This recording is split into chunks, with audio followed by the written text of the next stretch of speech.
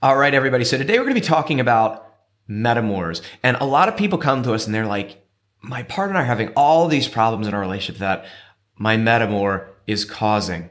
And here's the truth. If that's where you're at, that's completely not true, because your metamor has no control over the relationship between you and your partner. So if you feel like your metamor is in control of your relationship, either you or your partner are doing something wrong. So we're going to talk about how all that works. Stay tuned.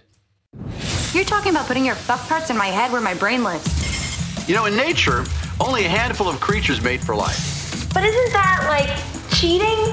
We can't do this 24 hours a day, 7 days a week. Why not? The safety word is banana. It is so refreshing to be with someone who likes to fuck outside the box. Here at Touch of Flavor, we teach non-monogamous folks how to overcome their obstacles and build thriving relationships. This podcast is about answering one question. How do you create loving, passionate, secure relationships outside the box, even if nothing has ever worked before? If you want to know the answer, you're in the right place. All of this information is 100% free, so please subscribe to and review our podcast.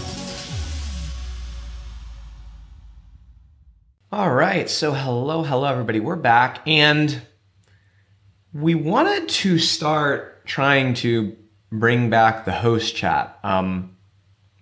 Behind the scenes here, a lot of you who are listening to the podcast may not know, but sometime in maybe October, November, we started also publishing the Touch of Flavor show to YouTube.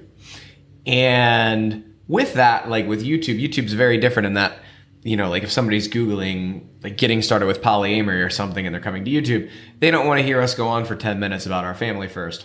And we've kind of gotten out of the habit of doing a host chat, but we know from a lot of you listeners that you really like that. And we want to bring it back. And what I think we're going to try and do is we're going to record the host chat separately, and then it'll obviously all be in the podcast. We're going to record the host chat a little separately from the video, or not so much record it separately, but upload it separately to YouTube at least. So, you know, the podcast will have that normal format that people used to get of the host chat and then the show. And then on YouTube, we'll have the shows, but then we'll also have a little section of the host chats, at least as long as people like it. If they don't like it on YouTube, we'll just keep it on the podcast. I guess we'll see. But with that, Cassie, you want to talk about what's been going on in life and why it's been a week? So we missed a week of episodes. So yes, we got COVID a little after the new year. Which is so frustrating because we've been so careful. And it was going to happen eventually. But like, we've been so careful. Yeah, we mask up, we're vaccinated, we still social distance aside for like certain friends and things like that. So it's like, did all the things, still got COVID. Omicron got us. and in a rough way too. It's not been pleasant. And I feel so bad for the little lion. She, you know, obviously little person does not understand illness. It definitely didn't go well with the whole tummy problems that she had with it. Like she was just like, no more poop, no more pooping. So yeah, it was a bit rough, but that's why we look a little drained and we missed a podcast. I was like, Cassie, you look pale. Like, what's going on? I can't get the camera settings right. And I'm like, oh, I'm actually that pale. Never mind. It is not a camera setting. But we're back. We're feeling much better than we were. Yeah, so we got sick about what? Our whole molecule. I mean, we got sick maybe 2 days after the New Year. 2 days after the New Year. We still don't actually know how we got sick. We got sick. Little Lion's Bubble Buddies got sick. Yeah. But we all got sick like maybe 2 days after the New Year. And then Cassie, you and Amanda got it first real bad, and then the Little Lion got it, and then Man Cub and I kind of got it last-ish. See, I think the Little Lion had it first. I think she just didn't have like the more severe symptoms, because she was kind of like for like a couple of days before me and Amanda showed up was kind of not eating good and like cranky and whatnot. But yeah, it's and not fun. Even vaccinated, not fun. But with that being said, so we're kind of on the upswing. We kind of, as of maybe a few days ago, I think. And so it was maybe like, God, almost 2 weeks. But we're kind of back on the upswing now. But what I will say was really cool. So, obviously, with having COVID, we're sick. We lost a lot of the normal support that we have. Little Lion's grandfather, Cassie's dad, comes over and watches the little lion, a couple days a week during work time. And, we have some other help we bring in to help with little lion during work time and just some other things. And we lost the support that we typically have. But what was really, cool was that with having the family, we were able to really, it was so much better than it would have been otherwise. The first couple of days, you and Amanda were really sick. I took quite a bit of time off work and took the lion and played with her and stuff like that. And so did Big Bro. Big Bro helped out. Big Bro helped out quite a bit. And then I started feeling better for a little while. It was kind of funny for me because I felt better while Amanda was still sick. And then I was handling the baby for 2-3 days. And then it hit me real bad for 3 days. And then that's when you started feeling sick too. So then Amanda kind of picked up. So having the polycule that we had, we got to kind of trade off who was entertaining baby and taking more of the house responsibilities and things like that through that whole process. We still support people to drop groceries on the porch and stuff like that. So it has been interesting. I will say, and this is one thing I know we talk to people about, but just it's easy to have relationships that go pretty well when things are smooth in life. But it's when things are rough that you really appreciate that support. And it's, we talk so much about building healthy relationships and you want your relationships in good order for when life things happen. This stuff happens. We are all, maybe it's not Omicron, right? But all of us are going to get sick. All of us are going to have things in our lives that are going to go not as planned, not the way we like them. And having your relationships in a good, thriving place gets you through that. It's amazing the difference when you and your partners and metamors are able to support each other in a positive way through life's difficulties versus when there's already those, jealousy and resentment or other arguments and disconnection going on. You can really face anything that life throws at you when your relationships are in a good place. Now, here's the other portion of this, Cassie, as far as getting better, though. So we haven't had sex in 2 weeks now. How you doing? Not great. I started having a lot of sex dreams. Seriously, I've been having so many sex dreams. I think I told you the other day, I was I woke up and I was I must have had through the night, because I was still waking up from fevers and stuff, but through the night, I must have had 4 sex dreams. And they were all bonkers, but really hot and amazing. So, I'm doing okay. I have not lost my cool yet. So I'm doing pretty good with that. But yeah, the sexy time needs to come back. I was just thinking, yesterday, I was just not quite there yet. Today, I am over the hump of so, yeah, I am ready to get back to my normal friskiness because it's been a thing. Although I have to tell you, there was 5 days during the whole COVID thing where nope. No, there was not even thoughts of sexiness. That's how you know Cassie's sick. Yeah, that's how you know I am sick, is when it's it's been 5 days and I'm sex what? So, yeah. But back to almost normal now. Yeah. All right. So I think with that, anything else you want to throw in? Little Lion's doing amazing. I think we may bring Amanda on here in a little bit. I was thinking we could start doing an update from the polycule, maybe once a month. I know people really like those. Yeah. And I know, Amanda doesn't like getting on so much for the teaching episodes, but I was thinking we could just like maybe once a month, we'd have to sort the setup out for YouTube, but just come in and do like an update from the polycule. I think that'd be awesome. I know Amanda loves when we just have her come on and do like more of the chatting stuff and talking about our family. And it's a lot of fun. So I would love that. Yeah. Okay. So I think we'll do that, but we're going to start getting back to this. Like I said, we're going to put these back into the podcast episodes. We're going to see how these go on YouTube as far as the host chats. Maybe people like them. Maybe they don't. And if they don't, then it'll just be for you. Then it'll just be for the podcast listeners. Right? So we'll see what happens. But yeah, so all right, everybody. With that, I think we're going to go ahead and wrap up the host chat and move on.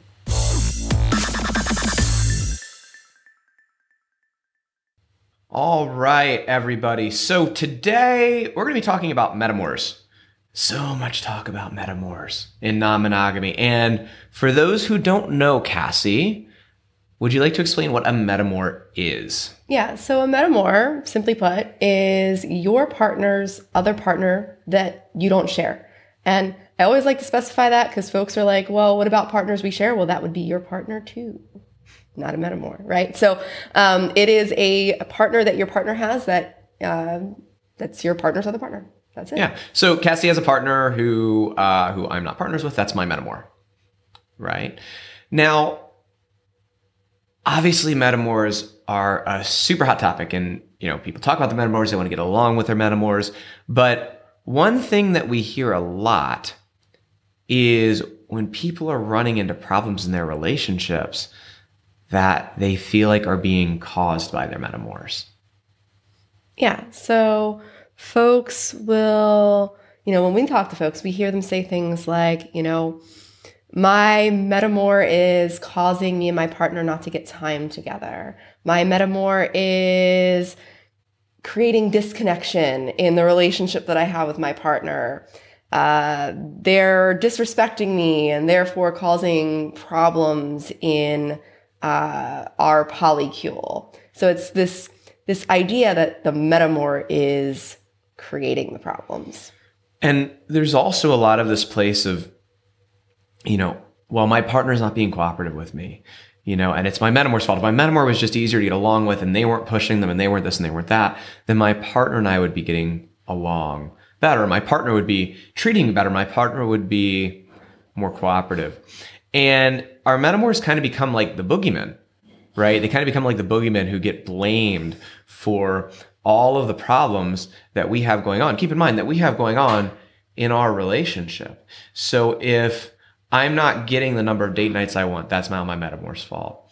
If, like I said, this other person's disrespecting me, that's their fault. If, now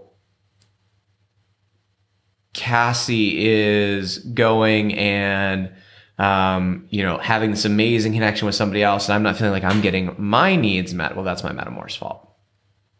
And for a lot of people, some of these, and this is what's so interesting about this, you may be listening to this and some of these you may be like, well, no, of course it's not my metamor. And then others of these you might be like, yeah, that's absolutely my metamor. Not everybody, looks at all of these things and says, oh, it's my metamor's fault. But a lot of people look at some of these things and think that they're the metamor's fault. And as I said, the metamor becomes the boogeyman, right? They become the one whose fault it is that our relationship with our partner is not where we want it to be.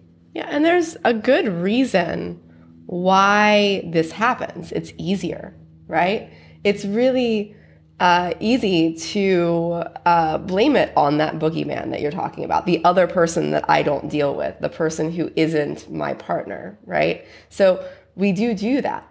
And we think that, this person over there has control and has this and has that. And we get to avoid some of the things that are going on in our relationship by doing that. Yeah, it's easier, right? It's easier to blame our metamors. And there's a couple of reasons for that. The first is that when it's our metamor's fault, it isn't my fault. And I don't have to do anything about it. This isn't about me, right? And that's something we see sometimes. What we see more often, and this is what's really interesting, is if it's my metamor's fault, I don't have to blame you, right? So if Cassie has a metamor and, she's now spending a bunch of time with that person and I'm not getting the time I need, of course that's Cassie's decision where she's spending her time. But rather than be like, oh, my partner doesn't care enough to spend the time with me, or my partner isn't considerate enough to spend the time with me, it's so much easier to go, it's my metamor's fault for being so needy and needing so much and demanding so much and pressuring Cassie. And the thing with that is, it's pretty natural because Cassie and I have to get along, right? So of course it's easier for me if I'm pissed off and angry and hurt to project that on somebody else who's not here, because it makes it easier for us to get along. But it doesn't help. Yeah. Was there something you wanted to throw in there? I just wanted to, when you were first saying it, you said if Cassie has a metamor, you meant if Cassie has a partner and you have a metamor. Yes, if Cassie has a partner, I have a metamor, right? But it's really easy. And we do this kind of stuff all the time. And most of the time we do it without even realizing that we're doing it.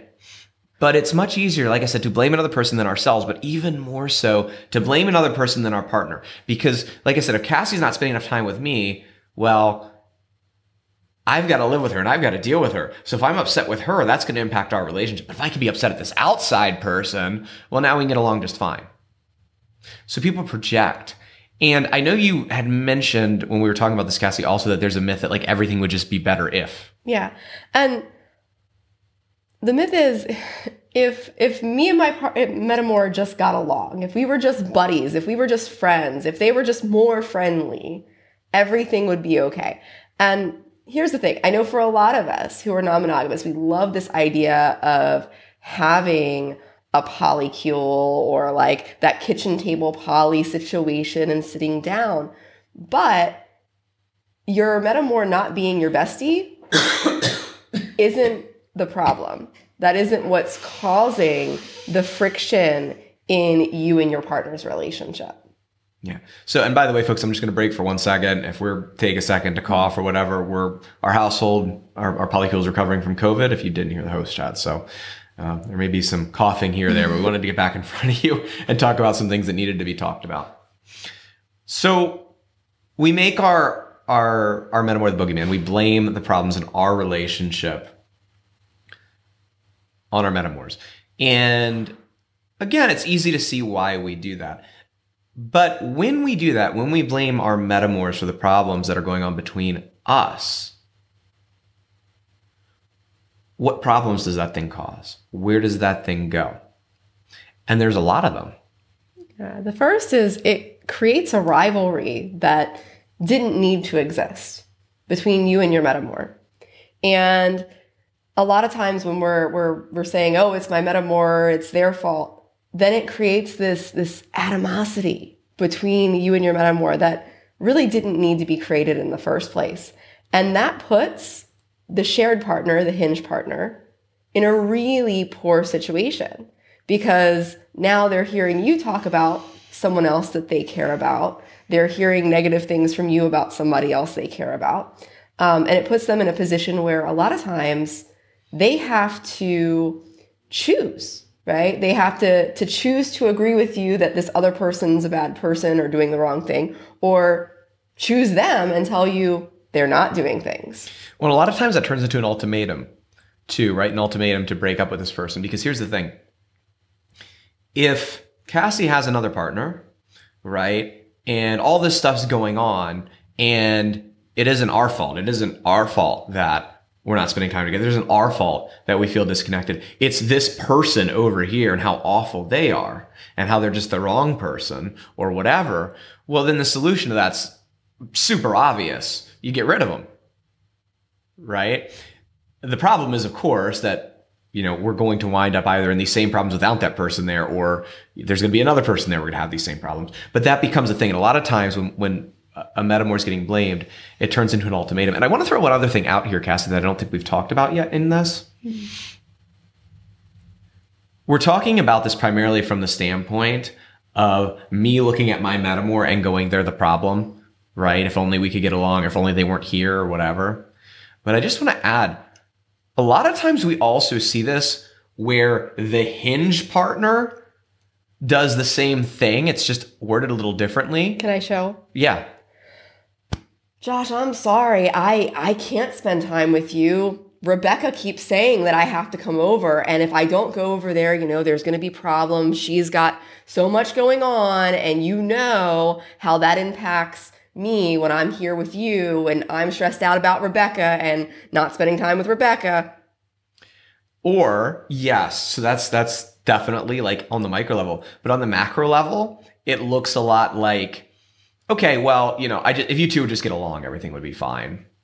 Right? Really, like there aren't any real problems here at all. Actually, if you two would just get along with each other, everything would be cool.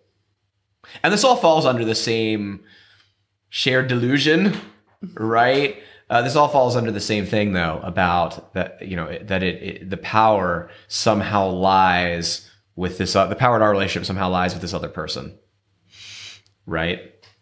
So, but you do wind up in a lot of situations with ultimatums. That's definitely one thing that happens. And by the way, if you are that person who you're the hinge partner and your answer to the problems and the way you're explaining that to your partner is just, oh, it's this other person. Oh, it's this. Oh, it's that. Oh, if you two would just get along, understand that you're putting yourself in a position where the thing that makes sense for them to do is be like, well, clearly that's an awful person. I'm not going to be here if they are. Right? You're feeding the boogeyman story. You're feeding the boogeyman story, and you're putting yourself in a position where that ultimatum becomes something that makes sense for your partners to do. So definitely don't do that. But here's the other thing, beyond just creating rivalry and leading to ultimatums and all that,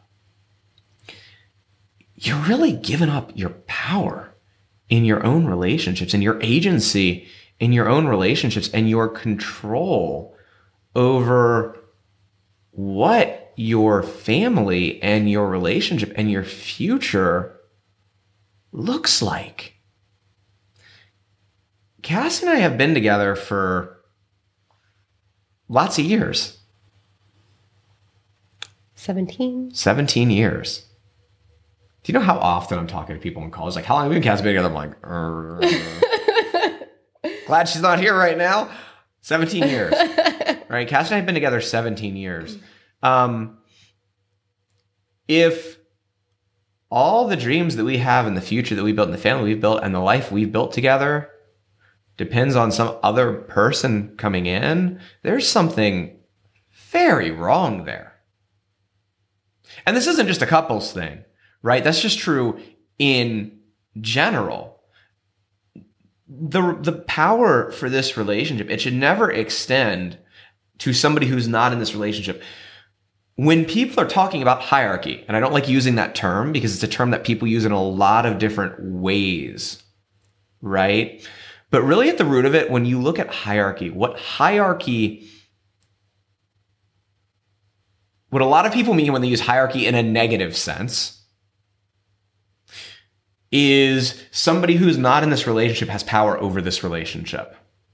That's what that looks like. And whether you like the word hierarchy or not, that isn't really the point. The point is that you should never be in a situation where the control over your relationship with somebody relies on somebody who you're not in relation to. You want to add anything there? I mean, what that means is that the shared partner, needs to make sure they're managing that relationship. Like that's what that comes down to. Well, yeah, I mean, and the two of you need to manage your own relationship, right? But I just want you to understand that when you're making your man with a boogeyman, that may be convenient, and it may, in the moment, feel better between you two, right? In the moment, it may feel better to blame this third person, and this is a avoiding a little bit of pain now for a lot more pain later problem, because in the moment we might get along a little better if I don't come to you like, hey, there's a problem between us and we need to fix it. We may get along better if I'm like, hey, there's this other person who's a problem. Like in the short term that may happen, right? Because we don't need to even do anything or argue, and I don't need to be upset with you about it. It's not your fault, it's somebody else's. and in the short term that's easier, but in the long term you are putting the control of your relationship, the course of your relationship, the course of the future between this dyad or this group or whatever, depending on what stuff looks like, in the hands of somebody who's not a part of it. And you're losing your own agency. Because if this isn't between you two and it's about your metamor, you have no control over that except to get rid of them. And so you completely lose your own agency in this relationship of building the kind of relationship that you want, because the only agency you have is to leave. You can't fix anything because it isn't about you two. It's about somebody else who you don't deal with, or don't deal with in that way. That's a problem. Yeah. And when we give up that power, when we get to a place where we're focused on this other person, this other thing, what happens is we end up focusing a lot on drama, right? Like the friction that me and my metamor have, and like, oh, what conversations you're having with your partner, and this, that, and the other. And we spend a lot of time focused on the drama and, the things that are really not the problem, and we're not looking for actual solutions, right? We're spending the time creating new problems and focusing on the behaviors of someone who's not in this relationship versus actually looking at, well, what's going on here? Like, for example, we were talking about like the time thing. Rather than us taking a look and really sitting down and having a discussion about my needs and your schedule and how we're breaking that down, I'm focused on this other person and what they're doing and what they're thinking and what they're feeling, right? So it ends up being a lot more of a focus on the needless confrontation versus actually hammering down and figuring out solutions to problems that we as a dyad need to be tackling. So blaming your metamor for your problems, making them the boogeyman, whether you're the hinge, whether you're one of the vertexes, it feels good in the moment, but it isn't accurate, and it doesn't work. It's giving up your power and your agency in the relationship. So then what is like the truth around it? And what do you do? And the real truth is this has, when there's problems in our relationship, it's never about the metamor. Your metamor isn't the problem.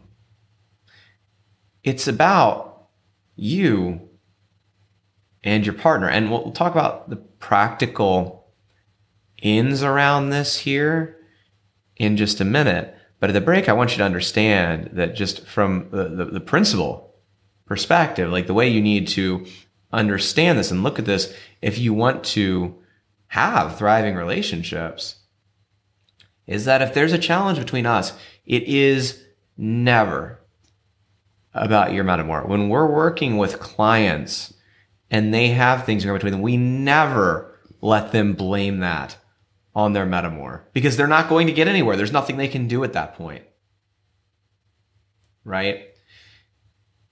If you feel like your metamor is in control of your relationship, either you or your partner are doing something wrong.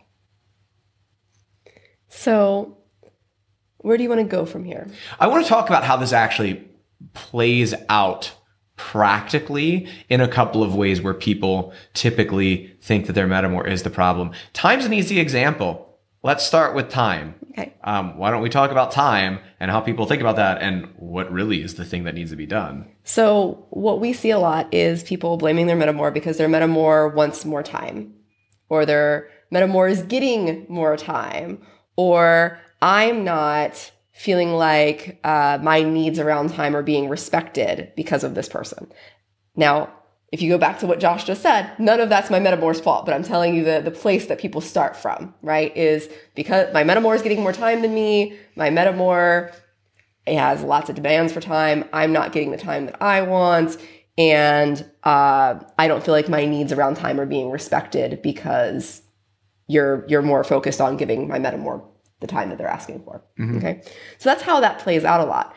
And what really needs to happen there is a couple of things, and you can chime in whenever you want. But the first thing is that me and you need to be able to sit down and have a conversation around my needs. That means that we actually have to be able to use good communication, sit down and discuss my needs around time. Can we keep using you as the hinge partner in our examples? Because I feel like we've been doing it the whole time, and it's just going to be less confusing for people if we do than switching. Fair enough. So then we need to sit down and really talk about your needs for time, right? The time that you need, and what good quality time is spending together, things like that. Like, we need to have a conversation around, your time needs and what that looks like, and start from that place of your needs versus what this other person is getting, right? And then we actually need to take a look at the schedule and see if that is something that is doable. If there's a way to make that work. But this is the most important piece of this. Whose responsibility is it to balance time in this situation, in this scenario? Mine. Yours. Because I have this partner. It's yours. You mean it's your responsibility to balance what you're doing with your time and not this other person over here? Yep. Just like it's your responsibility to tell me that you have problems with time and what you need. Huh. It's not theirs. Can't I just blame them and not say anything to you? No. Huh. Can't, when you don't give that to me, I just blame it on this person and be like, Cassie has no agency and no control over her own time and what she does with it. And it's obviously this other person's fault for demanding more. Can't do that either. Huh. Yeah. That means we're actually going to have to figure something out. And I agree with that. But also, and this is just when we're talking to people, right? Like, when you're the hinge, a lot of the responsibility for managing this stuff falls on you. It doesn't, listen, and I'm not saying, like, if I'm out here and I'm at the Vertex, that is any less of my responsibility for having these conversations, for advocating for what I want to need, for not blaming the other person, for making it happen in our relationship. But the one who has to balance their time is Cassie. Because she's the one who's dividing her time. Can I put it in terms that I tell our clients a lot? Sure. When you are in a V situation, the people on the outside of the V, it is up to you to present your needs, your wants, to handle your own internal emotions around it, and to bring that to the hinge partner, right? As the hinge partner, it is your job to hear those things and then to sort it out and actually come up with the plan, the planning around making those things happen, right? So, like, it's the people on the outside's job to bring their needs, their wants, their concerns, and it's the person who's in that hinge, right, to actually coordinate to make those things happen that have been discussed. So let's run through a couple other examples. Okay, so I, as the hinge, Well, you said you're going to keep me as the hinge. Yeah, sorry. I'm out here as the vertex. Vertex is such a weird word. Vertex? It's vertex, right? It's vertex. There's a vertex to hinge. I don't know. I always say the person on the outside of the V. Yeah, I'm going to do that easier. too. So as the person on the outside of the V, as one of the legs of the V. There we go. Right? You're having intimacy with this other partner, and I'm feeling jealous about the amount of intimacy that they're getting because I don't feel like my needs are being met, right? But also, like, you're doing some things with this other person that you don't do with me, and maybe even that I've asked for before. And now I'm feeling jealous. Now what? So again, there's gonna need to be my part. Is it this? It's their fault. No. Oh. No, it's not their fault. That's as sexy as they are, as an amazing partner as they are. It's still not their fault. But they're taking that away from me because they're getting it. No, they didn't take it. I just didn't give it to you. And chances are you probably weren't giving it to me before either. And so what this comes down to is, again, from a place of like what your needs are, your wants are, and tackling some of this, right? And here's the thing. Quite often, because you mentioned you're doing these things with this other person that you're not doing with me, often we have things in our relationship from our past, from us having poor communication, us having arguments. Maybe there's been some negative interactions around sex between the two of us. And now those things aren't happening. So we first need to have a conversation around our needs and our wants, but we also have to have a plan on how to correct and heal maybe some of the things that have happened and have a plan for moving forward to getting to a place where our intimacy is back up to the place that we want it to be. Okay, but all of that was we. Yeah. But at the end of the day, if you want to have sex with this person more than me, or you have certain activities, and we do see this a lot with, like, you know, especially people where there's overlap with, like, the kink community, right? Like, you have activities that you want to do with this person that you don't want to do with me. That's totally their fault. No, it's not. It's not their fault. But they're asking you for it. Yeah, but I want to do it. Oh. Yeah. Because, you know, I'm a person with my own agency and ability to make my own decisions. Okay, 2 more of these. And we're kind of joking, but these are things we see all the time. Now I'm going to throw a third one here. And I think this is the trickiest to separate out, like, where the responsibility lies on this. I think this is one place people get stuck.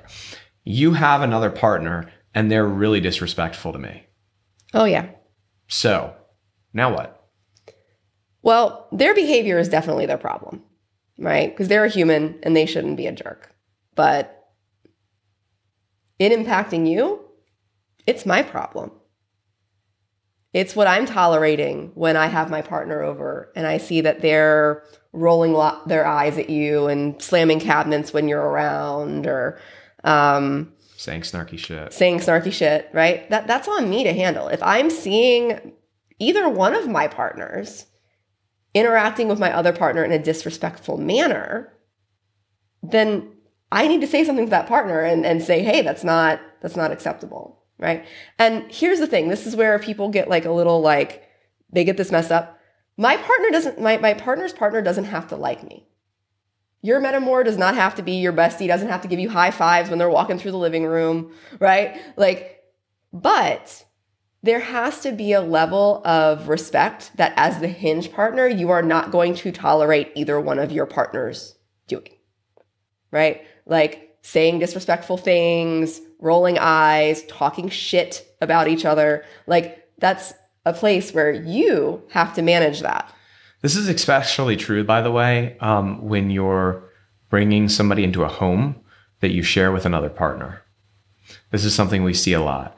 And this, you know, it doesn't matter what the length of the relationship is or anything, but if we have a home that we share, right? And Cassie now wants to bring her other partner into that home, and assuming we have agreements around all that, that's fine.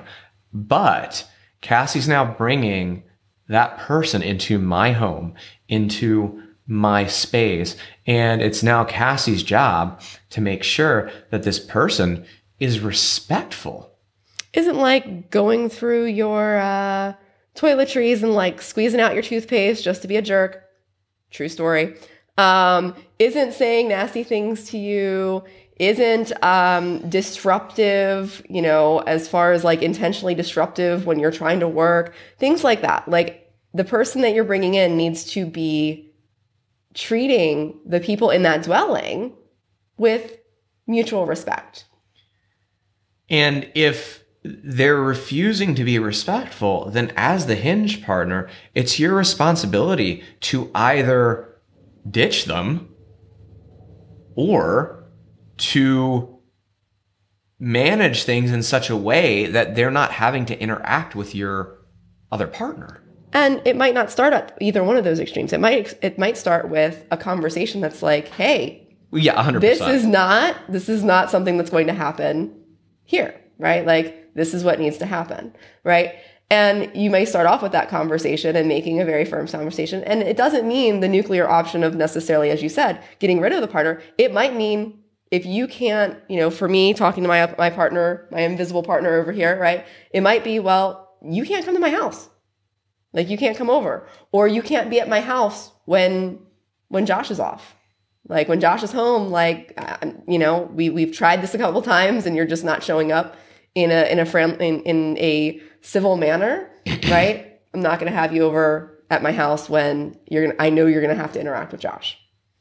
Right? So there's often many solutions to these things, but recognizing who needs to be the person who is the pusher for change, the person who needs to actually be the solution finder is the important thing, right? It's not one size fits all in a lot of these situations, but it does come down to recognizing who is the person or persons who are responsible for driving the change and making and finding the solutions. And then in that same scenario, right, as one of the legs here, like, what's my responsibility?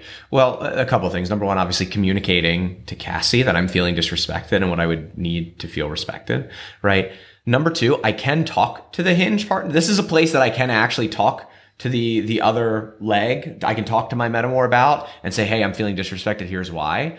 And if you want to, that's fine. But it's also, again, not my responsibility, right? It's Cassie's. Like, if you want to do that and you want to, like, that would make you feel like you're standing up for yourself, or that's just how you want to communicate, like, that's fine. But at the end of the day, managing that is Cassie's responsibility, because from my side, again, I really can't do anything except lay down an ultimatum. And ultimatums don't really work. And we talked about that before. I'm not going to go into that in depth here. There is a third thing, though, that I recommend, because I do see this happen quite a bit, is if I'm out here and I'm feeling disrespected, I do just want you to really evaluate if it is actually disrespect. A lot of times what happens is disrespect becomes another one of those places that's easier to hide in, of being like, this person disrespects me, instead of I have hard feelings about them. Maybe they have hard feelings about me and we interact poorly, or we're uncomfortable around each other, or it makes me feel uncomfortable when they're here. It's easy to be like, oh, that's disrespect. So I really want you to examine that for yourself. Yeah, and I'll just chime in and say, we often see this happen when there's metamors who just don't really like each other, right? Where it's like, you're not my person. Like, I would not hang out with you if it wasn't for our shared partner. And there ends up being this hard feelings because you have this idea of what your relationship should look like. Like, you should be my friend. You should be like, we should be able to sit down and eat popcorn and watch movies together and both hang on our mutual partner and it be fun and exciting. And that's not always the case. So recognizing what is actually active disrespect versus not friendliness, or not what you pictured, or what you had pictured as far as like what you wanted your interactions to be, or that, as you said, that uncomfortableness. There's a big difference there. And just also as the hinge, like, a lot of times we see a desire to try to force the legs of the relationship to be friendly, to have that kitchen table poly situation. And, I understand that's what a lot of people want. And you also have to understand that there's plenty of times that isn't going to happen, right? You're going to date people who are either too different from your existing partners, or too like your existing partners, or they just don't get along, or you have partners who just don't want to interact that way with their metamors, which is totally fine too. And that's fine. But you have to deal with that instead of trying to force a relationship at that point, because then it will usually go downhill, right? But you do need that basic level of respect. That force will cause more problems. That force does not fix the problems. Last piece. Cassie, you have this other person in your life, and that relationship's awesome and amazing, and you're super happy there. And I'm looking at our relationship and what that looks like, and I'm feeling insecure. And like, this other person is going to tear us apart. Man, even just the phrasing of that. But what now, Cassie? Well, obviously it's their fault. No. Here's the thing. Can I say one thing before you do? Yeah. How wild is that we even think about it in terms of this other person is going to tear us apart. But that's not about us. That's about them. How wild is that? When you put it like that, yeah. That's some mad talk there. So here's the thing. It's not about how good your partner's other relationships are. It comes down to how good is the relationship you and your partner have? How solid is that relationship? How good is the foundation that you have? Because this other person, as we've discussed over and over again, doesn't have that much power. They don't have the ability to come in and tear your relationship apart. And I'll even play the game and say, if they even had some power, how like frail is your relationship that somebody else could come in and just break it apart? Yeah. Nobody can steal your partner. Your partner has to choose to leave. That has nothing to do with their relationship with this person, everything to do with your relationship. And look, it's really normal, right? Again, it's really normal to be in a spot where, especially if it's something where we've been together a while, maybe, and we have some bad history, we have some bad patterns we built up, our relationship's kind of stale, the connection isn't there anymore, we don't communicate well, the intimacy's fallen off, and now all of a sudden our partner has this other person in their life, and it seems like they have more in common, and our partner's more excited to spend time with them, and maybe our sex life's been super lackluster, but their intimacy's through the roof, and they're trying all this crazy new stuff, and all this stuff, and it's so easy to look at that and go, oh my God, this person, they're going to steal my partner away. They're a threat. You should immediately go to, oh my God, how weak is our relationship? What does that say about what's here? If that's what I'm worried about. And listen, it's a perfectly normal worry to have, but it isn't a sign of anything to do with this person. It's a sign of what's going on between you, of where your communication is at, of where your intimacy at, of where your connection is at. Like, it's perfectly normal for a new relationship to shine a magnifying glass on all the areas in your relationship that are lackluster or that suck. Like, that's normal. That is completely normal to happen. But the answer isn't to go, oh my God, this person's going to steal my partner away. The answer is to look at that and look at that magnifying glass and look at all the things in your relationship that aren't where you want them to be. Go, oh my God, how can I get that?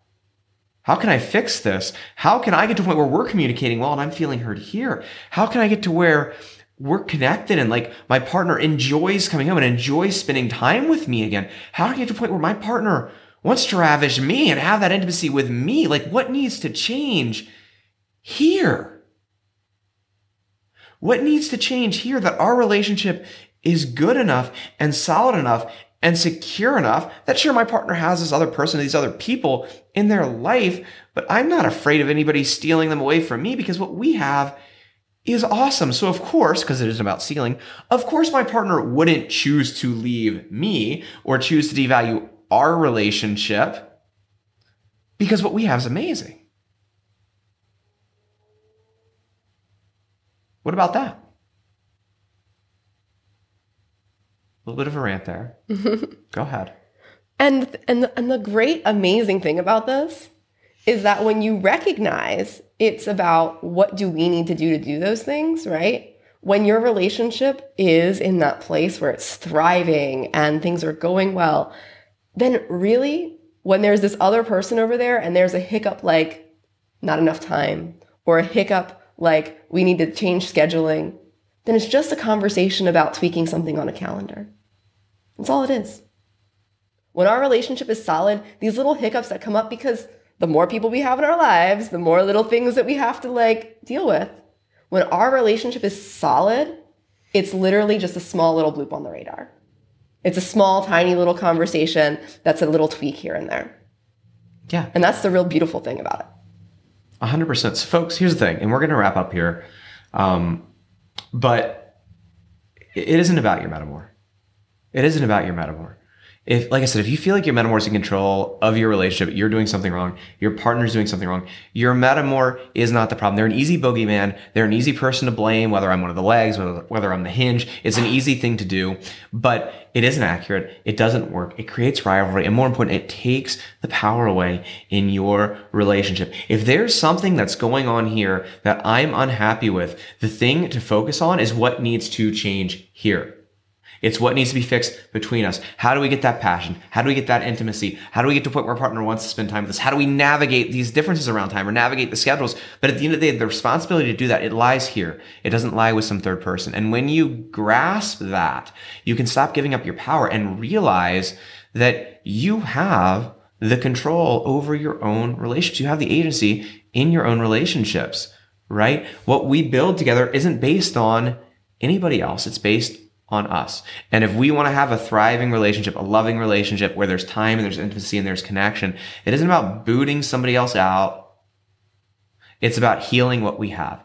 And if you want to do that and you need some help, go ahead and book a call, right? This is exactly what we do. We help people navigate these challenges. We help people solve these problems in their non-monogamous relationships, the things going on with their metamors, with balancing things, but more importantly, figuring out what is really going on between us and what needs to change to get to that loving, thriving relationship. So you can go to atouchofflavor.com/talk. That'll take you to our calendar, right? You grab up a time to talk with one of us. And as you go through, like, we'll dive in on that call and we'll get you crystal clear on what is not working in your relationship. Where do you have that control? What can you change to get that connection and that intimacy and that love that you want between you and to get that security that you know nobody's stepping in between you. Right? So you can go there, you can grab a time and take you to a short little form that we need to kind of prep, fill that out. And then one of us will get on with you at the time that you picked. It'll be the best hour you've ever spent on your relationships. Because again, this isn't about anybody else. This is about your relationship and you being solid, whatever that dyad is or your group is, and you being solid and being in a place where nothing else can tear you apart. Anything else, Cassie? No, that's it. I think that wraps us up for today. All right, everybody. Great talking to you. We'll see you next show. Hopefully we'll be a little more lively, and we'll talk to you then.